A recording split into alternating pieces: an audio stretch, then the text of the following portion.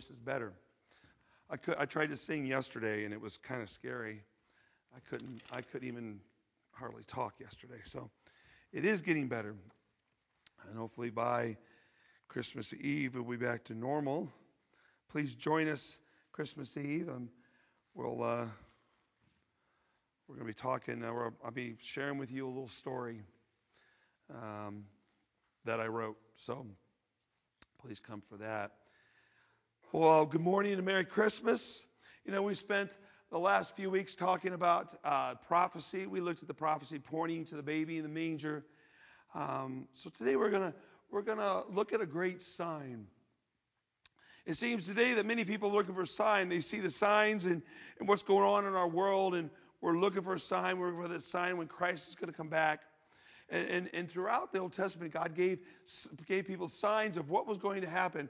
And the amazing thing about it is it's not all in one place. It's spread out throughout the Scriptures. And as I said before, we hear from Paul as to why that is. Because if those in power, which he's talking about, the spiritual forces, if they had known who Jesus was, they never would have crucified him. But we know that he had to be crucified. That's why he came. So this sign that we're going to talk about today is not only pivotal to Christmas and to the Christmas story, it's also pivotal to our faith in Jesus Christ. Those of you who know who Larry King is, most young people probably wouldn't know who he is, but he was an award-winning radio and television host. And he throughout his career, he had interviewed 50,000 people. And he was asked one time, if there was one person in history that you could interview, who would it be? And he says it would be Jesus Christ, without even pausing. And they're like, well, what would you ask him? He says, I would like to ask him if he is indeed virgin born. The answer to that question would define history for me. So we're going to look at this history-changing prophecy of the virgin birth. Now, obviously, our first inclination when we think about the prophecy of the virgin birth is to go to Isaiah 7:14. Therefore, the Lord himself will give you a sign. Behold, the virgin shall conceive and bear a son, and shall call his name Emmanuel. Probably a verse that's been quoted many times this Christmas season in many churches. And yes, we will get to that. But again, I want to say it goes back even further. I mean, these words from Isaiah were given 700 years before the birth of Christ. So we want to go back further, though, much further back than Isaiah. And we're going to do very similar to what I did last time. We're going to look at the history. We're going to look at, the background of the prophecy. And then we're going to go to the content of the prophecy. And finally, we're going to hit the fulfillment of the prophecy and the importance of it. So let's begin with the background of the prophecy. Well, we've been many times in the last couple of weeks, we've always keep going back to that same place in Genesis. We keep going back to Genesis 3:15, where Adam and Eve are in the garden, they've sinned, and God has come and he's given them the curse. He's cursing the serpent. And he says, there's going to be somebody born of her. And so I'm going to go and read that again. It says in verse 3:15 of Genesis, says, I will put enmity. And remember, enmity is not just, oh, I don't like you. No, it is a hatred. Literally a hatred towards something. I will put enmity between you and the woman. I'll be honest with you today, the world today hates Christianity. The world tries to tout that we're tolerant of religions, except for one. Jesus himself said, don't be surprised if the world hates you. It hated me first. And the only ones it loves are those who are of the world, and you're not of the world. So don't be surprised when you are hated because of your faith in Christ. We're seeing it more and more today. But this prophecy back in Genesis emphasizes the fact that the Messiah would be born of the seed of a woman. Now that seems kind of strange because, and we've talked about this a little bit, but shouldn't it say the seed of a man? Why is Adam not included? I mean, could you imagine Adam standing there and, what do you mean to be born of, what about me? You know? I mean, they've already sinned. They might as well have the sin of pride also. This is it's very important because normally the line of descent follows through the man instead of the woman. This is countercultural even for Judaism. That God would say the seed of the woman. Why didn't God tell the serpent that he would put enmity between the serpent and the man? I know a lot of men who don't like snakes. Jeff, wherever he went, he's probably back teaching. Doesn't like snakes. Sometime I'll buy a bunch of rubber snakes and everybody can bring them in and he'll never come back again. You know, why did God say enmity between you and the woman instead of you and the man? Between his offspring and the serpent's offspring? Well, we know why. Because the Messiah comes because he would be born of the seed of a woman and not the man. So we can see here in Genesis 3:15 an early hint at the virgin birth. And what's going to happen is that emphasis on the seed of the woman is going to continue throughout Scripture and into the New Testament. If we go to Matthew, we'll see a reference, again, hidden in plain sight. God hid all these things in plain sight in the Old Testament and the New Testament. Hidden in plain sight. Look at the genealogy of Jesus, listing the name of the many fathers in Jesus' line. As we come down to the bottom of this list, we see something kind of odd. Matthew 1:16 says, and Jacob, the father of Joseph, the husband of Mary, of whom Jesus was born, who is called Christ, which is Messiah.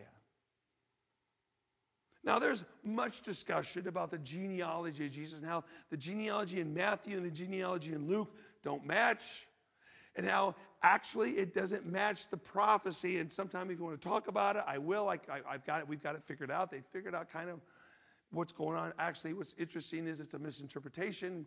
A copying error was done by a scribe. Because the reality is, the thought is by theologians today is that Joseph was also the name of Mary's father, not just her husband. And that equals out to the total number, if you count the number of the line before the captivity and after the captivity, it equals out because that's one of the discrepancies.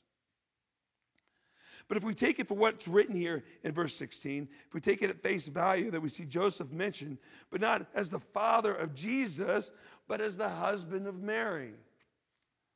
Well, that's kind of odd, don't you think?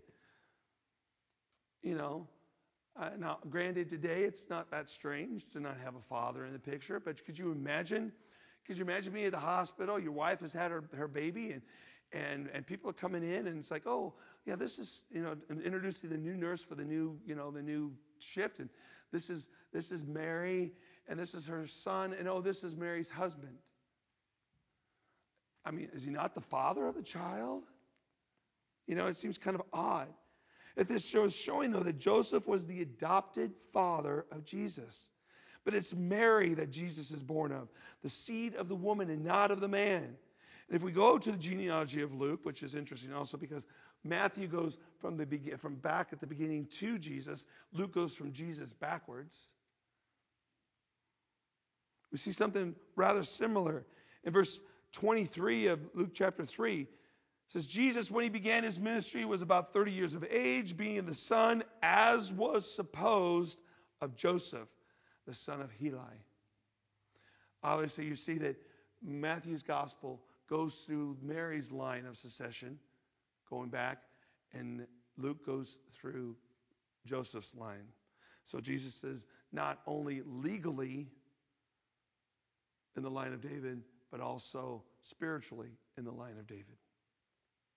But Joseph, again, is excluded from being the physical father of Jesus. Jesus was born of the seed of the woman and not of a man. If we go to Galatians, what Paul writes in Galatians 4, he says, but when the fullness of time had come, God sent forth his son, born of woman, born under the law. Now look at what Paul says. He says Jesus was born of a woman, but not a man. Now it's not unusual for for children to be born of a woman, unless you're in California and they think men can have babies. They do, seriously. It's scary what they think. Or, I don't know if you've heard the recent news, but now they're able to develop like 30,000 babies in incubators, pods, that they're going to start growing babies. Yeah, it's scary. But it seems that Paul here is going out of his way to say that Jesus was born of a woman only, which would make the birth of Christ very, very unique. So that is the first part of the background of the virgin birth. The second part deals with an attack on Judah that ultimately will not take place. So we need to go back into Isaiah to see part 2 of this background. And we're going to look at King Ahaz. King Ahaz was king of Jerusalem. The kingdom had been split between Israel in the north, the 10 tribes in the north, and Judah and Benjamin in the south. And King Ahaz is king of Judah in the south. And he reigned for over 20 years, from 735 to 715 BC. And it was during this time that the nation of Ephraim had joined with the nation of Aram. And what they were doing, they were planning an attack on Judah. They wanted to take the city. They wanted everything. And we see in verse 2 of Isaiah 7, when the house of David was told, Syria is in league with Ephraim. The heart of Ahaz and the heart of his people shook, like as trees of the forest shake before the wind. Did you catch that at the beginning? That first line? What is Ahaz and the people called? They are called the house of David. See, this is to remind us that Ahaz is in the line of the succession to the Messiah. And yet, it hasn't happened yet. It's coming from the seed of Eve. He is in that line. But even that is not enough to calm Ahaz and the people's fears about this army that's coming to conquer Jerusalem and Judah. They are seriously troubled by the news. They're shaking like trees shake in the wind. So God sends Isaiah to reassure Ahaz. That's what it says in verse 5 through 7. God says, because Syria with Ephraim and the son of Remaliah had devised evil against you, saying, let us go up against Judah and terrify it, and let us conquer it for ourselves and set the son of Tabeel as king in the midst of it.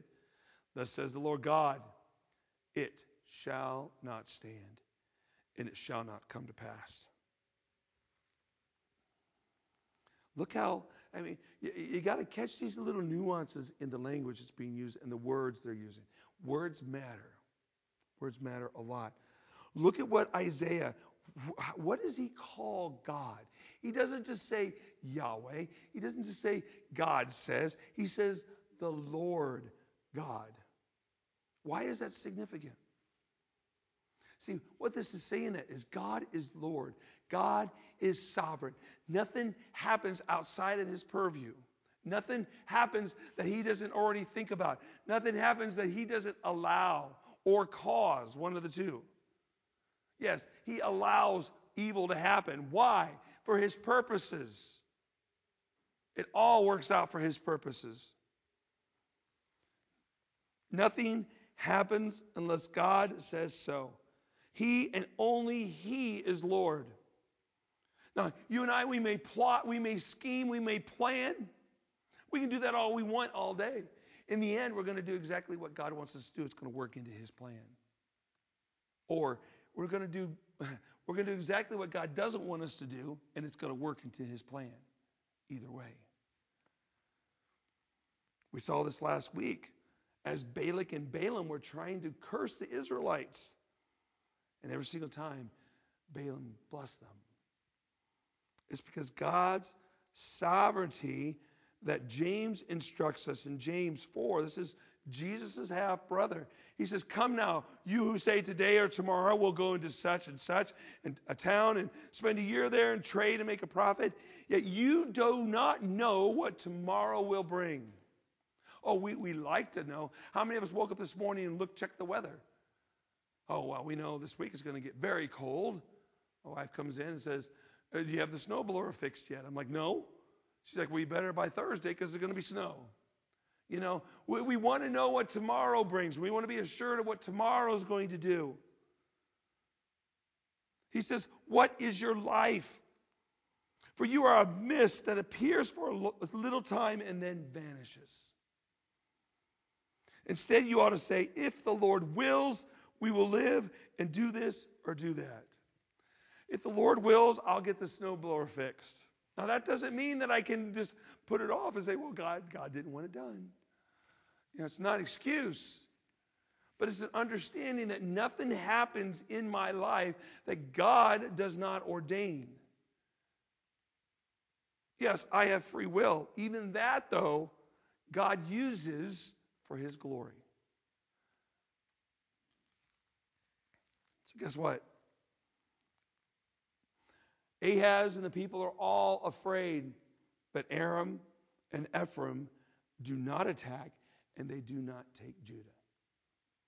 The line of Judah is going to continue. The line of Christ going all the way back to Eve, the seed of the woman is going to continue. And later on we see Ahaz in the genealogy of Jesus in Matthew. Says, and Uzziah the father of Jotham, and Jotham the father of Ahaz, and Ahaz the father of Hezekiah. He has nothing, Ahaz has nothing to worry about. God has this. He's got it. They're safe for now. Now the day will come when they'll go into captivity in Babylon. It's going to be well after Ahaz has died. And it's all because of their lack of faith, and God knew that was going to happen also. But again, it's all part of God's plan. Remember last week I said that it's very possible that the gifts that were given to Jesus and his family by the wise men probably came from Daniel's inheritance, his estate. It's very possible. The exile of Judah provides the means for the gifts that would help support the family as they escape to Egypt. God plans all this out. When God created the universe, he knew you. He knew what was going to happen. He knew what you were going to be thinking. He knew all of it. That's the history of this prophecy. Now let's get into the content. Now, after Isaiah assures Ahaz that this attack will never occur, God prompts Ahaz to ask for a sign. He says, ask for a sign. He says, again, the Lord spoke to Ahaz, ask a sign of the Lord your God. Let it be deep as Sheol, which there's nothing deeper than Sheol, or as high as heaven. God is giving Ahaz an opportunity. I'm going to assure you. You ask me for something, and I'll show you a sign that this is going to happen. But what does Ahaz do? He refuses. I'm not going to put God to the test. No, not me. Not me.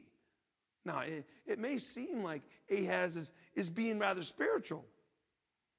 No, he's being a good guy. He's not going to put God to the test. But the reality is that he's just making excuses. And how do we know that? Because later on we find that he had already planned to ally himself with the Egyptians in order to defeat Ephraim and Aram. See, that's the beauty of having hindsight. We can see what he was thinking and what he did. He didn't trust God. I'm not gonna test God. I have full faith in God. No, you don't. You're a liar. If you did have faith in God, you would do what God told you to do. So what does God do? God's going to give him a sign anyways. In verse 14, he says, therefore the Lord himself will give you a sign. Behold, the virgin shall conceive and bear a son, and shall call his name Emmanuel. So let's kind of look at this prophecy. It says, the virgin shall conceive. I mean, this is the miracle in this prophecy. It is impossible for a virgin to conceive and have a child. But this is the very thing that makes this a sign. There's nothing amazing about a non-virgin giving birth. On average, 11,000 times each day in the United States, a non-virgin gives birth to a child. Okay? It's not uncommon, but it is very uncommon to have a virgin conceive. Now that is a sign. And this virgin will bear a son. What this does is this moves the emphasis off of the woman. Because think about this. From the beginning, her seed, it's talking about the seed of a woman. The focus is on the woman. Who's that woman going to be? And along the line, I'm sure that women were thinking, am I, especially if they're the line of David, am I that woman whose seed will be the Messiah? And in this prophecy right there, God has taken the emphasis off of the woman and he puts it on the child. The prophecy, the sign is more about than just a virgin conceiving. The virgin will conceive and give birth to a specific individual, and that individual will be a son. He'll be a male child, which harkens back to the prophecy given in Genesis 3. I will put enmity between you and the woman, and between your offspring and her offspring. He shall bruise your heel, and he shall crush your head, and he shall bruise your heel. I got that backwards. He will crush your head, and you shall bruise his heel. See, God works all this out. It's all working out according to his plan. He will be called Emmanuel. This is the third part of this sign. It's talking about what his name would be. And Emmanuel, if we translate that into English, means God with us. This male child, born of a virgin, of the seed of a woman, would signal the fact that God is now down on earth with us. The promised seed of David would arrive just as God said he would. And the sign that he was here would be the virgin birth. So that's the content of it. That's the content. Now understand, I'm sure that Ahaz didn't understand any of that. Again, hindsight is 20/20. So let's talk about the fulfillment. Of course, the fulfillment of the prophecy is found in the birth of Jesus. That's recorded in the New Testament. And what we celebrate every December.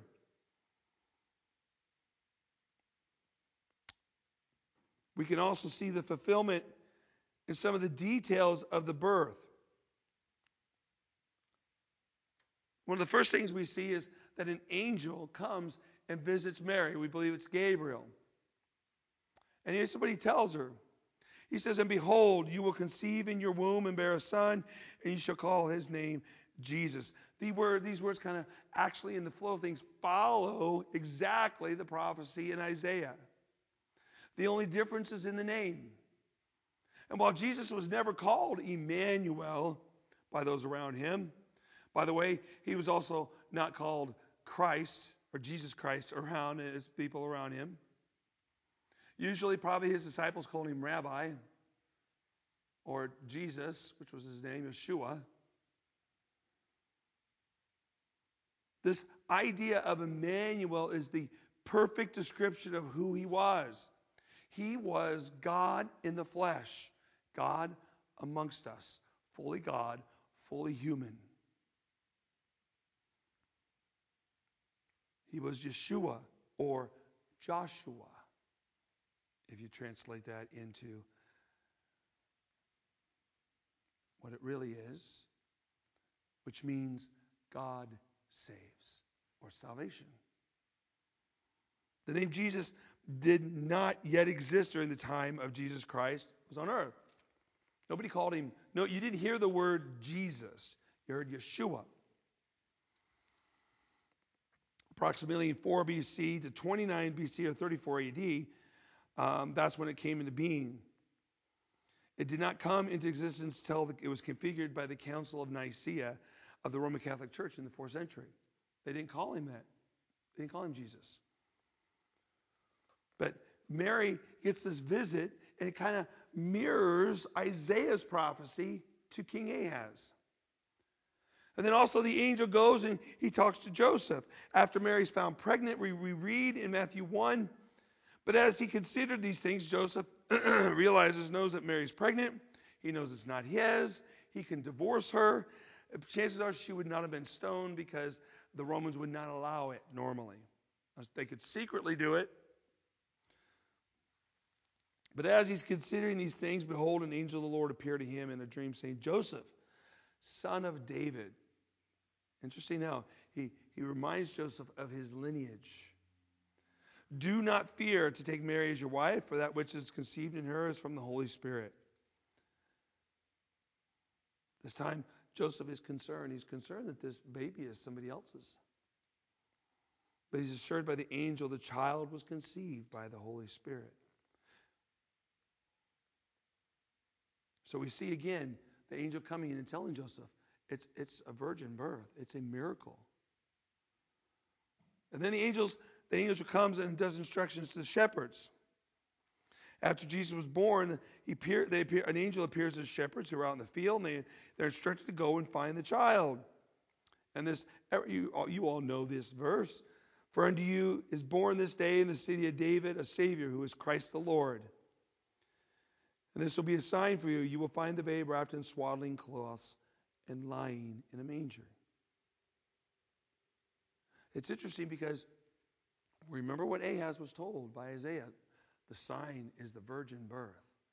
The shepherds are told that the sign is the child wrapped in cloths lying in a manger.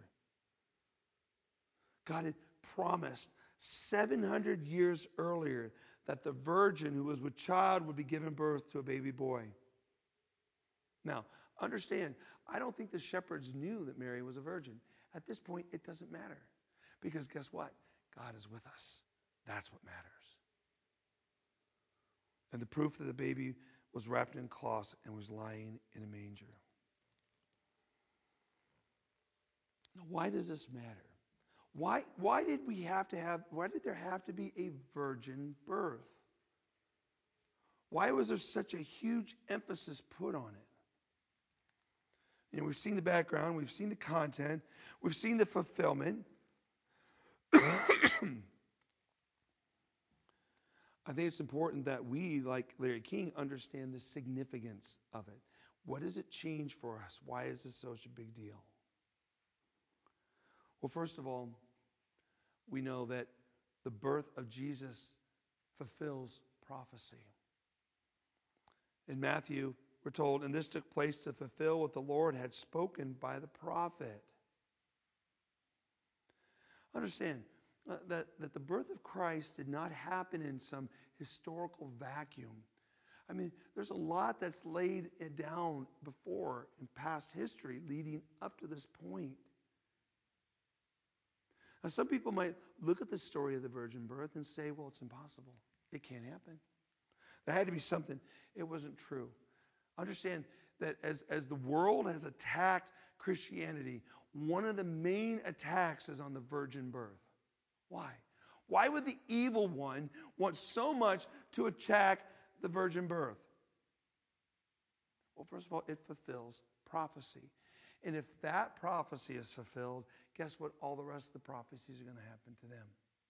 They're going to get fulfilled.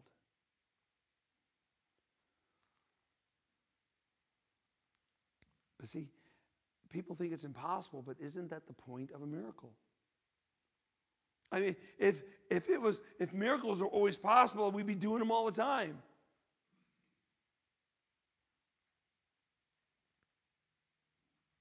But the point of a miracle is that it is impossible for us. When Mary asked, she asked the angel, now wait a minute, you're telling me that I've never been with a man. How is it possible that I'm going to have a child? And the angel tells her, for nothing will be impossible with God.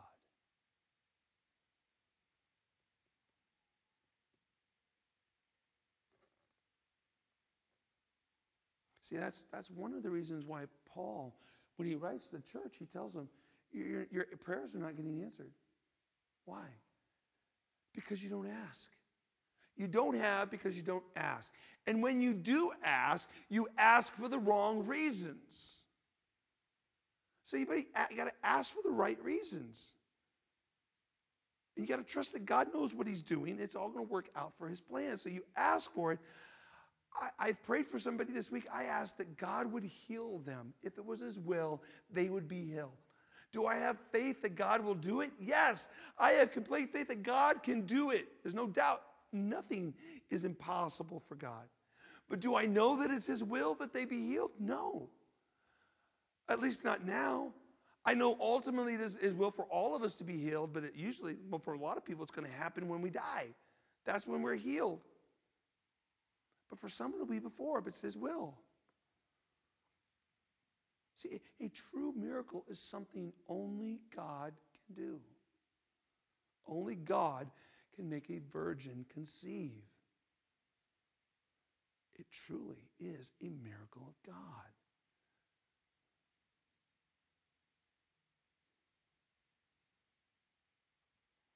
Because Joseph was told that the child that Mary carried was from the Holy Spirit. Only God could do it. Thirdly, Jesus was born without sin. See, you and I, as humans, we carry with us what's called our sin nature. Paul talks about it. We're supposed to put it to death. We have original sin because of what Adam and Eve did.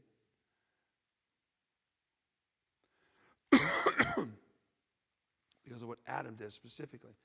But because Jesus was born of a virgin, he was born without original sin. Paul says in 2 Corinthians 5, he says, for our sake, he made him to be sin who knew no sin, so that in him we might become the righteousness of God. Jesus lived a perfect life without sin. It wasn't until he was on the cross and God imputed upon him, which means he took our sins and placed it upon him, that Jesus felt the heaviness of sin.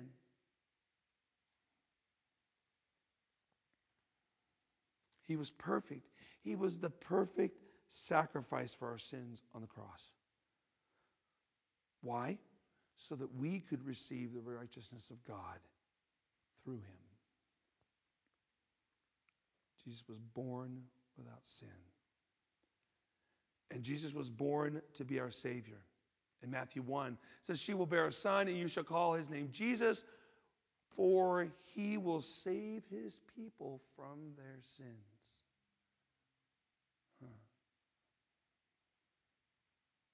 Remember what I said earlier. His name was Yeshua. Yeshua means God saves, or God is salvation. The very name of Jesus foretold why he was here and what he would do for us on the cross. His name said it all. Now, I'm not saying that every time you name a child that that's the destiny for that child. For me, it was. For some reason, my name's Christopher. You know what Christopher means? Christ bearer. I'm a pastor. I never thought I'd be a pastor. God knows what he's doing, I guess. I don't guess, I know.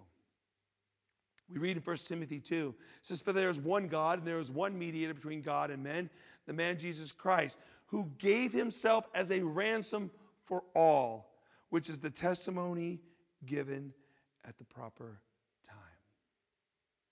See, Jesus was fully man and fully human. He had to be. He had to be fully man because only man can die. And he had to die for our sins. He had to be fully God because only God can die, because God can't die. Only God can pay the price for our sins. That's why Isaiah called him Emmanuel, God with us. So what does this mean for us this Christmas season? Well, just like Larry King said, I think the virgin birth defines history for us. Jesus was born of a virgin just as Isaiah prophesied. Jesus is the promised seed of the woman as prophesied in Genesis 3:15. He is the promised one who's going to come from Abraham through all the nations going to be blessed. He is from the promised tribe of Judah. We talked about that last week. This is the promised king of the house of David. He is Emmanuel, God with us. He is the only special Son of God. There's no other son like him. There are other sons of God who were created because they're sons of God because they were created by him. You and I are called sons and daughters of God when we accept Christ. We're part of the family, but none of us are anything like Christ. He is special. There's something very special about him.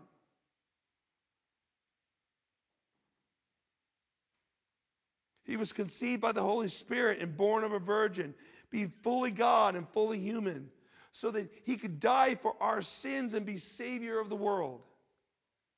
He is our Savior, and he is our only hope. We must put our trust in him daily. That's what this is all about.